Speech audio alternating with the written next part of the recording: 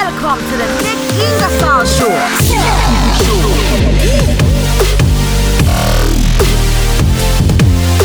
What is going on, everybody? This is episode number 1 of Ask Me Anything, where I basically just take some questions that you ask me and I answer them. So let's get into it. Question number 1. CJ wants to know if I believe in psychics. So, CJ, the answer to that question is no. I tend not to believe in things like psychics or tarot card readers or any sort of religious ideology, deities, tooth fairies, Santa Clauses, that kind of thing. So, no, I don't. What's next? Here we have Baba, best name ever. I have an idea for creating a beverage brand. What are your thoughts on flavored development companies? So the first thing that you need to know about flavored development companies is that it can be very expensive. So anywhere from $15,000 to $50,000. And there's good and there's bad. The good thing is you're going to get something that tastes really good. But the potential downside is that those people are maybe some iron chefs or some food scientists that don't have a ton of actual manufacturing experience. So you do always run the risk of sort of investing or over-investing in these recipes, and then when it comes time to take that recipe into an actual manufacturing situation, the recipe sort of just falls apart. So I would be very cognizant of that. Other than that, I think that there's a couple ways to go about it. The first one is just rent time in a commercial kitchen and experiment, or just start in your own kitchen. Like you don't need a flavor development company. You don't need a PhD food scientist to make a beverage. You can figure it out by yourself for the most part. And then if you have any co-packing partners in the business, then take that idea, go to them, and have them do some R&D for you. Because oftentimes, if you can find a co-packer that's the right partner for you, they'll do a lot of that R&D for free. Okay, what's next? Master P, which is definitely not your real name, wants to know 3 things I would tell my younger self about entrepreneurship and what it takes to be successful. I probably get asked this question more often than most, and it's a nebulous one. The first thing is, I think that a lot of things I wouldn't tell my younger self. And it may sound a little bit counterintuitive, but the reason I say that is that the more information that you have later on in life, it can really sort of skew your view. If I knew some of the things that I know now about entrepreneurs and their backgrounds and everything else, it would be discouraging in some way. I don't think I would have gotten discouraged because as a young buck, I was always, one of these kids that was pretty rebellious. So there are a lot of things I would not tell myself, I guess is what I'm trying to say. The things that I would, and you're wanting to know what 3 things those things would be? I think the first thing is establish a range of success for yourself, constantly plan. I do a lot of this now. I've been doing it for a long time, and I'm still relatively young. Even when I was a teenager, I think that the proper way to look at it is, where do I want to be in 6 months? 1 year, 2, 3, 5, 10 years, and that's a moving target, right? And it should always just be readjusting and you should be replanning around those things and not getting stuck on what you wrote down, 3 years in the future. Like, you see, you have limited information, things change, but the practice of putting that shit down on paper, taking your time and thinking about it is going to make you stick to it even that much more.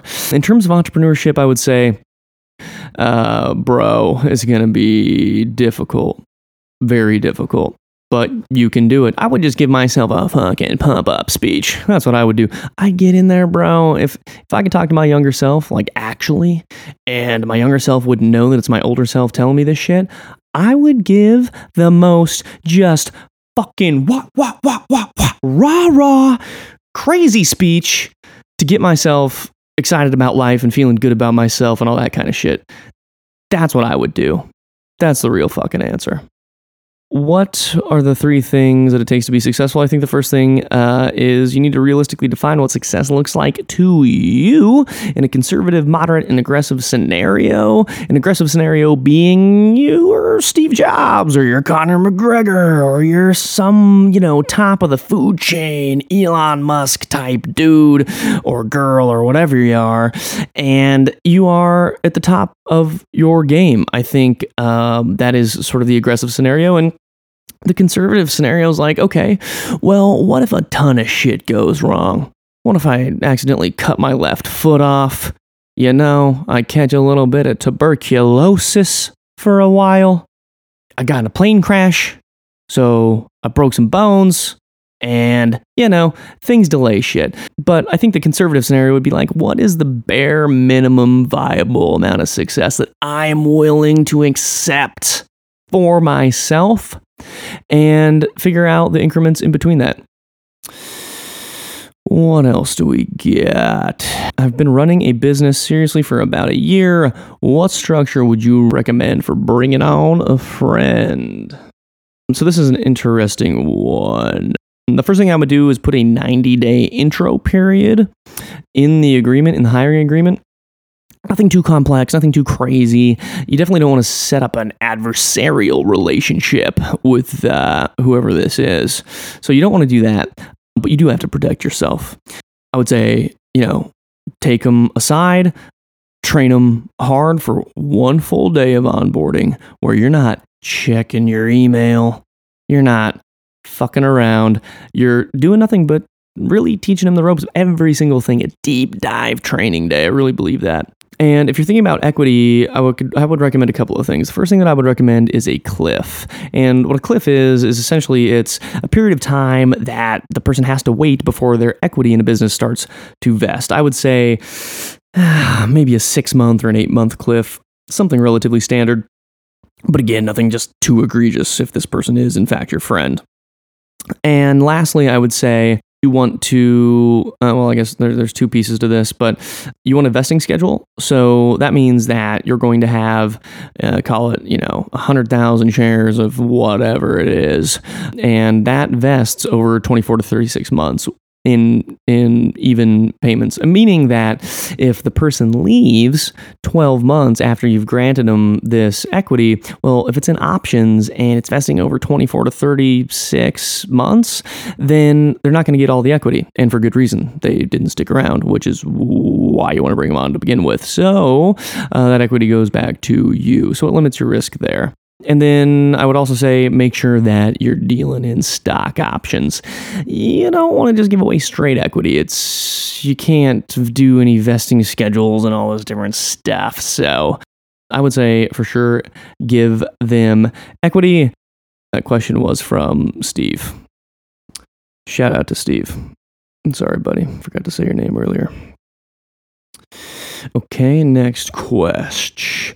I've developed a web app and I have no idea how to proceed. I think I have something really cool, but I don't know how to get it off the ground. From Mati.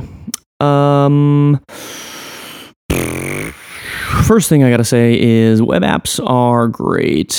With these PMA apps and AMP and Google and the way that they're indexing mobile sites and things, those will continue to be very powerful tools into the future if you're building a website. But with a web app and the type of thing that you're talking about, you gotta turn that into a native app, right? I mean, you gotta get into iTunes, App Store, you gotta get into the Google Play Store. You want to be where the people are consuming the apps. It's just, it's like having a podcast and only releasing it on YouTube. That makes no sense. You have to release it where the people are at and consuming that type of thing. So I would say that probably overinvest in the time that it takes to do it. It sounds like you're a developer, so open up Swift and fuck around. You can figure out how to make an iPhone app. I'm positive of that. Okay, Lou wants to know, organic growth versus paid social marketing. Should I focus on one or master both simultaneously as quickly as possible? So organic social is just part of doing business, right? That's just one of those things that you have to do and you have to be good at. in this day and age, it's like, hey, I want to make a t-shirt, but not sew it together, like it's not a shirt at that point. So organic social is a thing that you have to do. It just is what it is. Okay. And if you're not doing it, then you're fucking up. So get on it.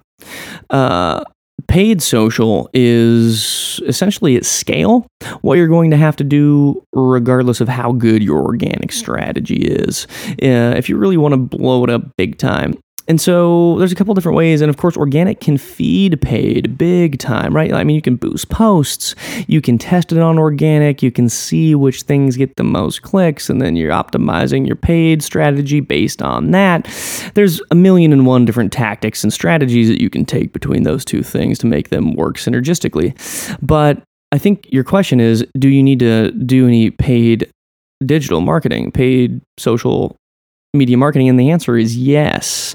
And I don't know what kind of business you're in. This is, again, a very highly variable situation.